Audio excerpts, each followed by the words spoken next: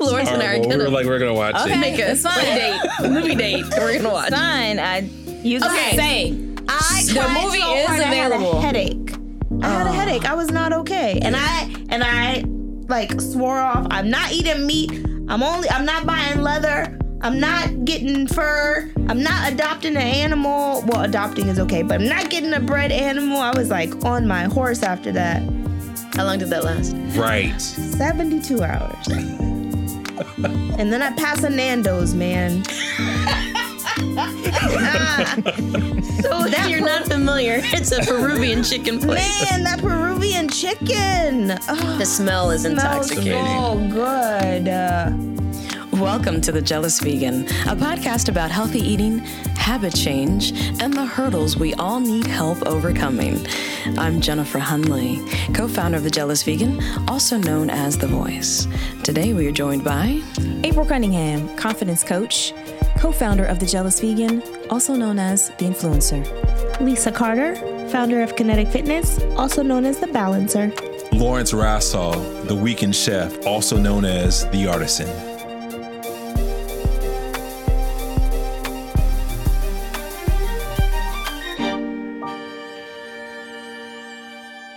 Today we're here to talk about why the negative influences do not change our habits sustainably. And the reason that we're here to talk about it is because I watched a movie that I do not recommend called Earthlings.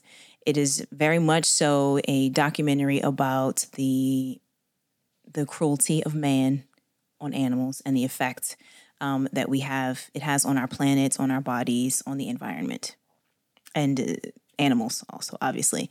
And I watched it. I got all the way through. Once I watched it, actually, I had to keep watching because I was just so struck by the magnitude of cruelty of animals around the world. And I said something to my sister, Lisa, and I was like, I can't recommend it, but I couldn't look away. And then she watched it. Yeah, because she was very unclear when she said, I don't recommend it. I mean, to me, like... It makes me want to watch it, though. Honestly, it really does. It does. And so she what was am I like... missing? I gotta see it. So she said, I watched this movie. I don't recommend it. I was like, great. Yeah, you don't recommend it for other people. But like... It's me. Clearly, I don't fall into that group. So to me, you said watch it. In the secret language of sisters. Right. That meant watch it. That's what you said. Hello, watch it. So what happened in this movie? Okay, so let me tell you my side. Because she said, don't recommend it. She got all the way through it. So I'm like, my sister said, watch this movie. Great. And I got about 20 minutes in before my husband was on a conference call in the living room and I was in the bedroom. I decided to watch it. It was in the morning. It had some quiet time.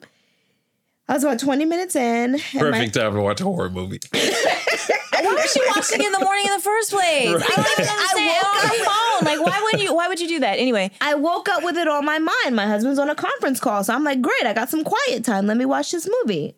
I start watching the movie, 20 minutes in.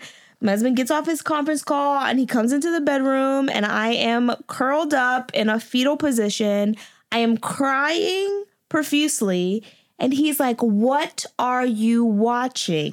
And I'm like, oh my God, did you know that they kill all the animals? And he's like, what is happening right now? I'm like, they put him in the trash can. Did you? They put him in the trash truck. It's awful. Aww. So it's basically. So wait a minute. Okay, is it a movie? Is it a documentary? That goes around the world and it talks about the impacts or how animals are treated for our food, for fur, clothing, for skin, for everything animals are used for research. Yes. It highlights and actually documents live activities of how animals are raised, slaughtered, and used for human consumption. And there were 5 points. I can only remember 4, but one was for pets, for food, for research, for clothing. I can't remember what the last one was, but they talked about like from the very beginning how they're like for pets, right? You want to get the perfect breed. So they breed all these like animals that don't meet the criteria. Those animals are discarded of if they don't meet the criteria of what, if you want a poodle, if this one is not a poodle, it's discarded. And so they go through but it's a video documentation of like, Wow. this one doesn't look right and how they discard of them. And in some of the most like inhumane ways ever. Imaginable, yeah. Yeah. And so I was not prepared because I was like, my sister told me to watch it. Which is not what I said. Just on the note of like a quick side note on like filtering, right? Tell people that you can't do it or tell people you shouldn't, right? And that's the first thing they want to do, right? But she called me the next day and she's like, same day. Oh my God. Was it the same day? Same day. She's like, oh my God, I can't believe I watched the movie. I said, what? I told you I can't recommend it. She's like, well, I didn't think that meant me. Can't recommend. Is that the same as do not watch it, y'all? No. Anyway, I know what you mean. What she got stuck. I'm that kind of guy too. There was a dog that was put. It literally I don't know for whatever reason they put him in the trash. That's where in like the trash compactor, like in the back of a trash truck, right? Oh. He was like limping, and that they put him in the back of it, and they show you the trash truck first. They show you putting all the other garbage, and you know how they press it down and like. And then you can only assume what's going to happen to this dog. And then they put him, and that's where my husband was like, oh, yeah, no, you're not watching this. What are you doing? And unfortunately, that is one of 100 examples. Right, exactly. In this, just in the documentary alone. Itself. And it goes like how the food is killed, right? How the food is murdered. Right? Lawrence and I are we're gonna watch it. make a movie date. We're gonna watch. Fine. Saying. The movie is available. I had a headache. I was not okay. And I like swore off. I'm not eating meat. I'm not buying leather. I'm not getting fur. I'm not adopting an animal. Well, adopting is okay, but I'm not getting a bred animal. I was like on my horse after that. How long did that last? Right. 72 hours. And then I passed a Nando's, man.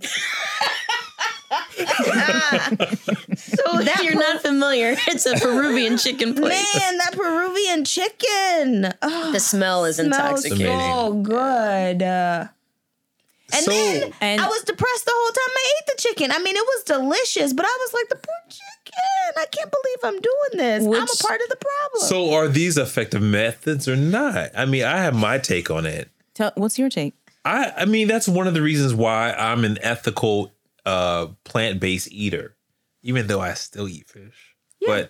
But as a whole, more so, I mean, initially it was the dietary reasons, the fact that it was affecting my biology. Right. But when I would see things like What the Health, or I would see things like these different movies where you get to the core of how things are processed, to this date, I stopped eating chicken because at first I was just not eating beef and pork, and I thought chicken was okay.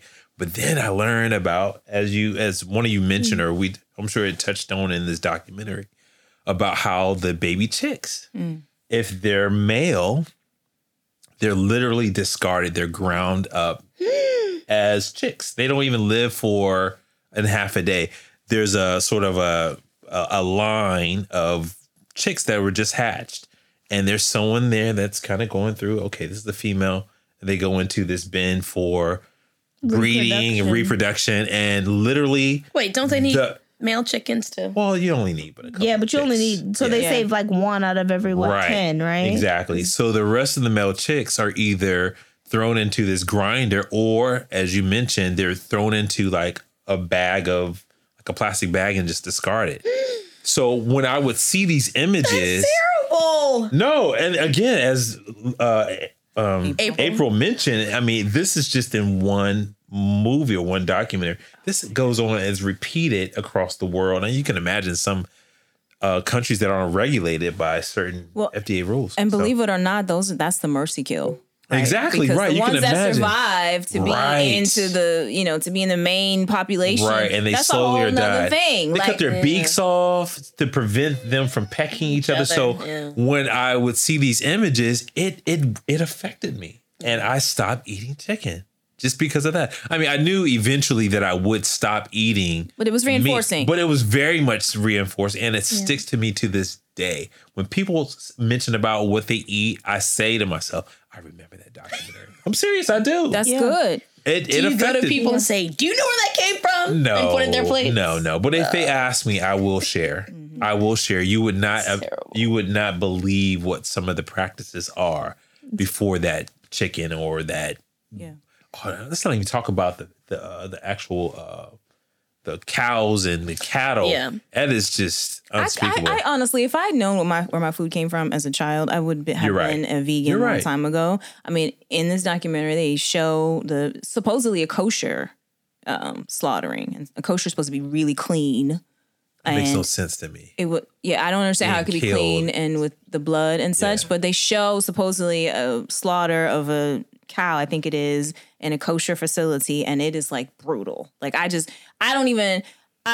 watched it. It was just like life. I'm seriously considering, like, I buy designer handbags, and then they show animals also killed for fur and for leather. And I was watching, like, I buy designer handbags because I like the quality. I'm seriously considering, how do I get more vegan leather, air quote, in my diet, in my diet, clothing diet. Yeah, that's great. In my closet diet, because I was just so arrested. Yeah. So arrested. I think you should. I think it should affect us.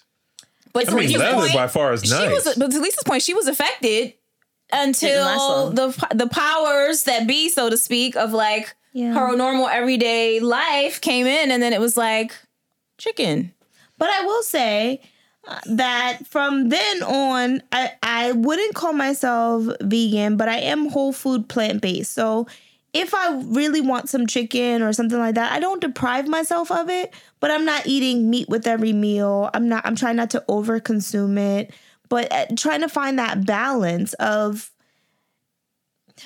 personally, what it came down for me personally is that the animals, unfortunately, in the world that we live in, there's going to be a bit of mistreatment. There are people who are mistreated in this. I agree. In this world, there are people who don't have what they need. There are people who are slaughtered and killed. There are people who are enslaved around the world. So if I'm going to get on my hind legs about a chicken being murdered, then I need to be on my hind legs about all of this stuff. And that is an overwhelming, I mean, that's a full day, night, every round the clock job. You're so right. To talk about all of the injustices that happen on this planet continually. And so for me personally, and this is not for every person, right? But what I came to is I'm going to limit the amount of meat that I have. I'm going to try my best to make sure that it is sustainably sourced and fed the best and lives its best life before it comes to my table. And I'm not going to overconsume it, but I'm also not going to deprive myself of it. I have found that with working out and things like that, I do crave chicken and meat sometimes. It's not all the time, but sometimes I do crave it, and I'm not going to deprive myself of that. And I'm also not going to be overly depressed by all of the injustices that happen across the globe, because I would never get out of bed if I thought about all of the things that happen to all of the living creatures on this planet. I think that's a fair point, and I think it speaks to consciousness about your own personal journey and consciousness about your own choices, which, I applaud that. I will say, though, for largely, then, if you're going to make that kind of choice to say, I'm going to not eat it, or I'm going to be conscious about it, then a lot of times when we're eating when fast food restaurants don't care about that. So Nando's, they don't even begin to say this is consciously sourced or, grain or slaughtered humanely. They don't McDonald's doesn't do this. Like, so some places do, like, yeah, some places do. Chipotle does. Yeah. But I'm saying, if you're what does that mean, though? Well, but if you're going to be conscious of it, then you're also conscious of where you're eating in restaurants. And restaurants often, unless you're going to a restaurant specifically with that focus and they tell you that up front, you're saying, I'm not going to eat it, but you have no idea how it's slaughtered unless you go somewhere where you specifically know they care about that. Right.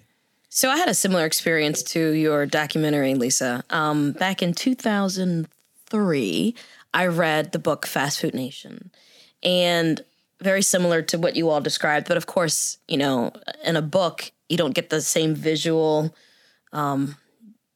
pain associated with what you're talking about, seeing these animals mistreated. But the thing that stopped me from eating meat for about 18 months after that was the human toll. So when he describes, I think the author is Eric Schlosser, he describes what slaughterhouses are like and how it's one of the most dangerous jobs you can have, and how farmers have been taken advantage of because the demand is so high. And yet, the industry has basically made it difficult for anyone to make a living because they have to lease the land and the equipment and the seed, and then they owe so many people before they can make anything on it. And you can buy a large fry for 99 cents. So how much money do you think that potato farmer is actually making? And so for me, learning about all of those things and the human toll that the fast food, and really I would say by large part the restaurant industry takes on people, even more so than animals, I was convinced that I just didn't want to eat animals anymore. However, then I moved to Texas and everything is smoked, and to smell brisket, smoking, it was just like too powerful for me to resist. And so even though I had successfully not eaten any meat, for not even fish, for 18 months, I was like, oh yeah, I'll have a brisket sandwich. What is that? Oh, okay. And it was on after that. Like I could not have it. It was too good. Which I'm ashamed to say, but very true. No, but there's something to that too, right? Because I listened to a podcast, Revisionist History it was actually, and the podcast was not about food at all. It was about how sometimes people jump the gun, right? And so there's this guy, I can't remember his name, but basically he came up with a theory that it's unhealthy to fry things in animal fat. And so he's the person that's actually responsible for getting the laws changed around fast food, frying their stuff in vegetable oil because it's better for you and whatever. And now studies have shown that vegetable oil is actually not better for you because it has a lower burn point, right? And so once it burns, it's now not good for you and you're frying stuff in this oil that's too hot and now it's toxic and the whole thing. But he talked about like McDonald's and places like that, their original formula was to fry like their French fries in like lard and animal fat. And not only did it change the nutritional value of the food, but it changed the taste. Like huge. It changed the taste, and he talked about even scientifically, you have a French fry and French fries have so much water and the animal fat is thicker. And so it doesn't get into like the little crevices. And so when it heats up, it actually produces like a little steam pocket and the steam comes out like perfectly. So you get this pillowy, soft potato in the inside and it's crunchy on the outside. It's like the perfect French fry. And so like, when we're talking about food, now I have gotten into cooking more and I'm trying to cook more plant-based things. But I'm like, man, I really wish I had some like lard or animal fat. And like before even like becoming like more plant-based, I bought some animal fat and I was like frying stuff in animal fat. It was delicious. I mean, it was so good. And so there's a factor to that of like, sometimes the animal products taste better. And like you said, they smell good and you pass that, smokehouse and you're just like, man, I haven't had like bacon in so long. But like, I think today bacon is so good. There is nothing like bacon. There's nothing like bacon. There's no plant-based substitute for bacon. I have tried plant-based bacon, everything, and it is not bacon. That's what I could tell you. But and I think that's the point, right? Like we talk about this in varying forms in this space, that it's not about the food. The fact that people don't change sustainably to do something that they know is better for them. The knowledge itself of animal cruelty, the knowledge itself of the human toll, the knowledge itself of the fact that plants are better for our bodies, that doesn't change behavior. Knowledge itself doesn't change behavior. Because the moment... the masses. I mean, I kid you not, for me, just educating myself as far as where does protein come from? And knowing that it can come from a plant. And the fact that, as you mentioned, as far as flesh and how it affects the body, I process that a lot. And I've consciously made a decision not to eat. I mean, even though except we were talking right before we started recording, we were talking about dairy, right? So chicken is fine. Busted. She brought it up, but then what happened to dairy? Well, you're not killing the animal, so. But it depends on how they're. Good point. how they're raised. I didn't mention. You're right. So dairy is my Achilles. Yeah. Have you ever seen what they do to cows to keep? They have to have a baby in order to keep producing milk. So that's how you get your lamb. Yeah. Or veal, right? Veal, a child, baby. Yeah, but we were talking specifically about like cream in your coffee. Right. What they have to do to keep a cow producing milk. Lactating, right? Keep them pregnant or lactating. Yes. Yeah. So I won't say it's not as bad as killing it, but it's still not. But the inhumane conditions in which most cattle lives though speaks to the animal cruelty part. Like there is some real stuff that they're fed corn. Like it depends, right? You have to be really conscious about it. Are you going to eat this ice cream, this delicious Haagen-Dazs ice cream? Sorry, I used to love it, but they don't talk about anything about how the cows are raised or what. They're just like, this is delicious. You should have some. And a lot of people are, including myself included, we're very much so content with that. It's delicious. That's all I care about. Restaurants, you go someplace, the Michelin stars, all this place, they don't, unless they tell you this is where your food comes from. It's locally grown. It's blah, blah, blah, blah. Not thinking about Otherwise, they're not thinking about what they need to do. They need to continue to make money, which means they need to keep you buying, which means they need to make it delicious. That's all. That's the one criterion. It doesn't matter who they have to trample on, so to speak, or what they have to trample on in the process to make money. Yeah. That was the thing that stood out to me too, is we are so content as consumers to be... I say it all the time. I want to be one step removed from my food supply. Right. I want to just pick it up in a beautiful package and pay for it. I don't know that I want to know how it got to me. Because it would make me not want to eat it most of the time. Yes, plausible deniability is a real thing.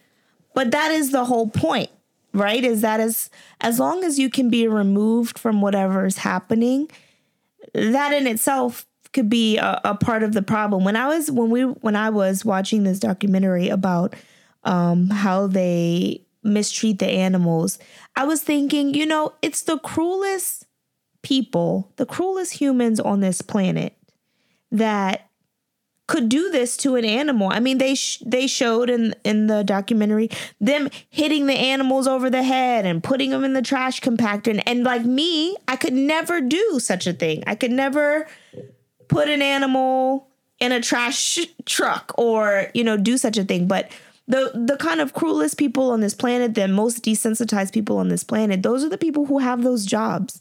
And we give them the license to do that. And we get the luxury of being removed from the effects of that. But then we turn around and let's say you have somebody who is desensitized and commits a mass murder. And we wonder how they got from there to here. But we kind of participate in allowing people to be desensitized to the feelings of another living thing. And they say, like most psychopaths, right? It starts with animals. Yep. They start cats in the neighborhood, and they start with killing animals and that sort of thing. And I have some friends who live in the Caribbean, and it's very popular there that when there's too many stray animals, they start poisoning the animals and doing different things like that, and the animals die in a very brutal way. But those neighbors who have the ability to poison the animals and watch them die, how does that translate into what else do they have the capability of doing and watching take place while we're removed from it because, well, ice cream tastes delicious.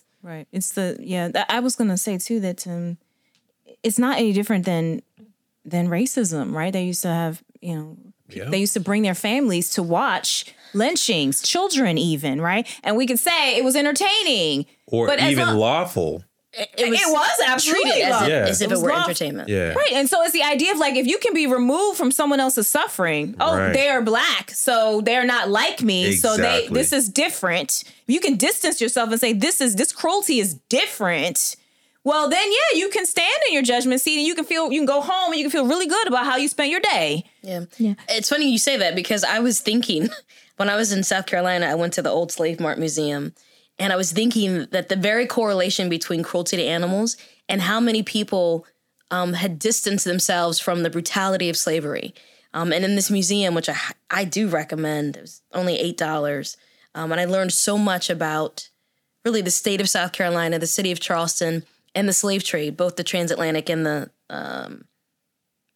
what do you call it when it was just here? The domestic slave trade in the 1800s, that you say to yourself, how do people witness brutality and they're okay with it, but they find a way to just, like you said, April, it's not like me. It's not, somehow they, in their mind, justify that thing is not as important as what I get from them. And we do it right now, really, with animals, saying that, hey, you know, that chicken tastes good, or I need that spicy chicken sandwich or whatever.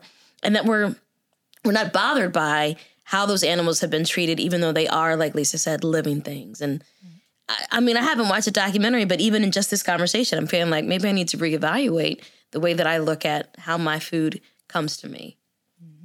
One thing I piggyback on is it was that rule of I'm spacing on it right now, but there was law that a slave was not human, right? A third part human. And you know, the thing that always gets me about that is like the kind of rape and incest and that sort of thing, because I'm like, for people to be that detached from a living thing speaks more to the sanity of the person that's detaching, right? And I think about that in our relationship with animals, because for you to say that a person with brown skin is less than a person and an animal and that sort of thing, and yet you still rape it and you still are having these very not connected relationships, right? It's so in some parts you're saying that it's not human and in some parts it is. And really, what does that make you more than what does that make it?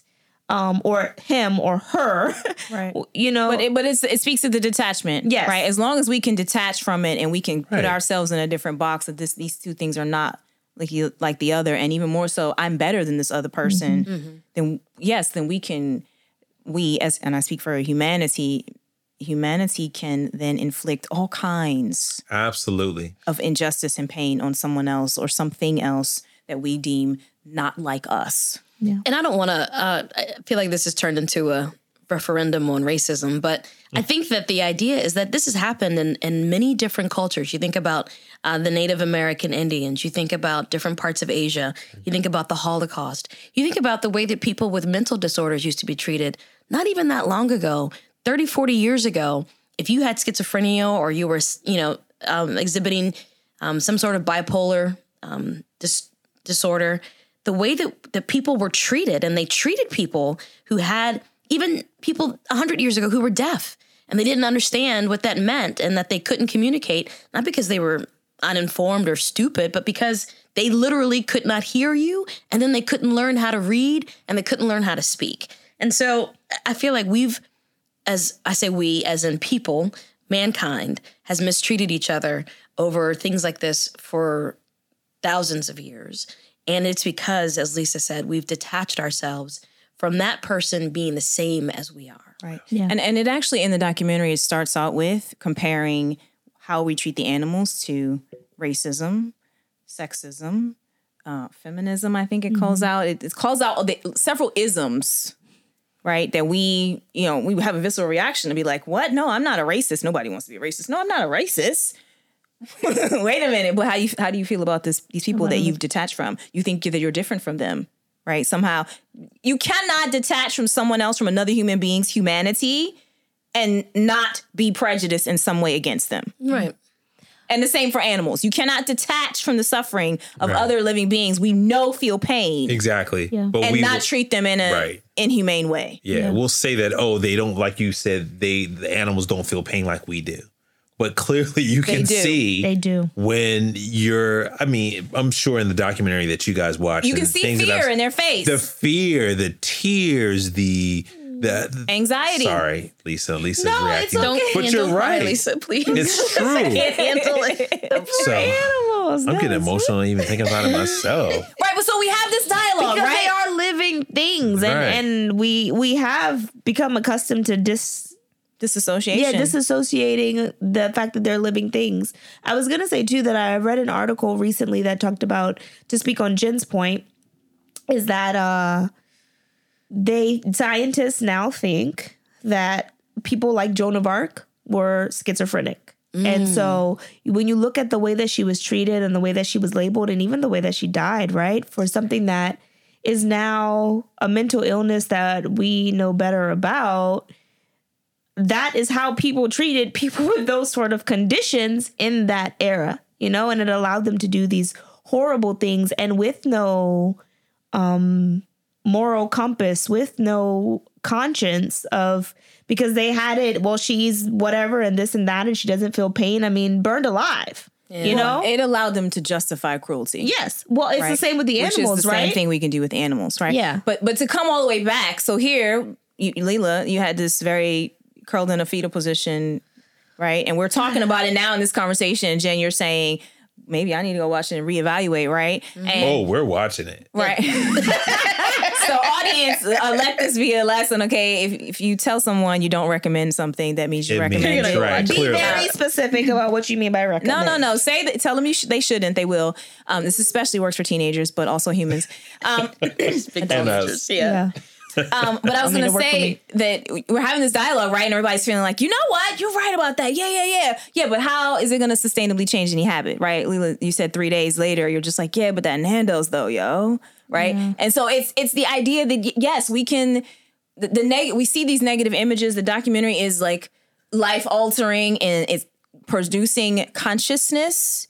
And yet, Lawrence, to your point, right? Chicken, fine, you don't have a problem with chicken, but then dairy, right? And it's like, what? You can distance yourself by saying, and no judgment, I'm just saying, yeah, of course. You can distance yourself by saying, oh, well, it's not chicken, they're not killed to produce milk, and yet there's something else here, though, right? That you can hear the disassociation. Somehow this is different. Is it, right? And so how long will it be, right, before you have dairy again, or I eat a piece of fish, or right. Leela, you go back to, chicken, right? And Jen, same thing, right? Like that's really the reason I wanted to bring it up, is because it doesn't always change. We have to change the negativity doesn't always change sustainably our behavior. It's that real consciousness. I don't actually know what the answer is. Right. Our motivation has to be much deeper than that, because the temporary sting or pain that you feel like, oh, I shouldn't have done that, or oh, sorry for that thing or that person or that animal, it's not going to change your makeup, especially if you have 30 plus years of history of doing something one way. And you have all of these images and messages from outside saying, no, it's okay. Don't worry about it. I think that we have to find something else that will really motivate us to make a sustainable change. But I do think that maybe the negative images, that negative shock can be, like you said, it could be the thing that awakes our consciousness. And with every positive conscious decision we make, we reinforce another positive conscious decision. And maybe that's where we start, is just being conscious, being aware, and each decision we make, we try to make it better than the last one. Right? And that's really the idea of the Jealous Vegan is, no, you can't just wake up one day and say, I'm vegan or I'm plant-based. But if you make a small effort every day to do something different for whatever your reason is, whether it's ethically or for your body or for humanity, whatever your reason is, if you wake up every day and you decide to make a small decision that's in the direction of what you want for humanity and for this planet and for the animals, then when you're looking back 5 years from now or 10 years from now, you can see how far you've come. But it's just taking that small step that's the start. And that's really the most important part, is that first step. It's well so said. Beautiful.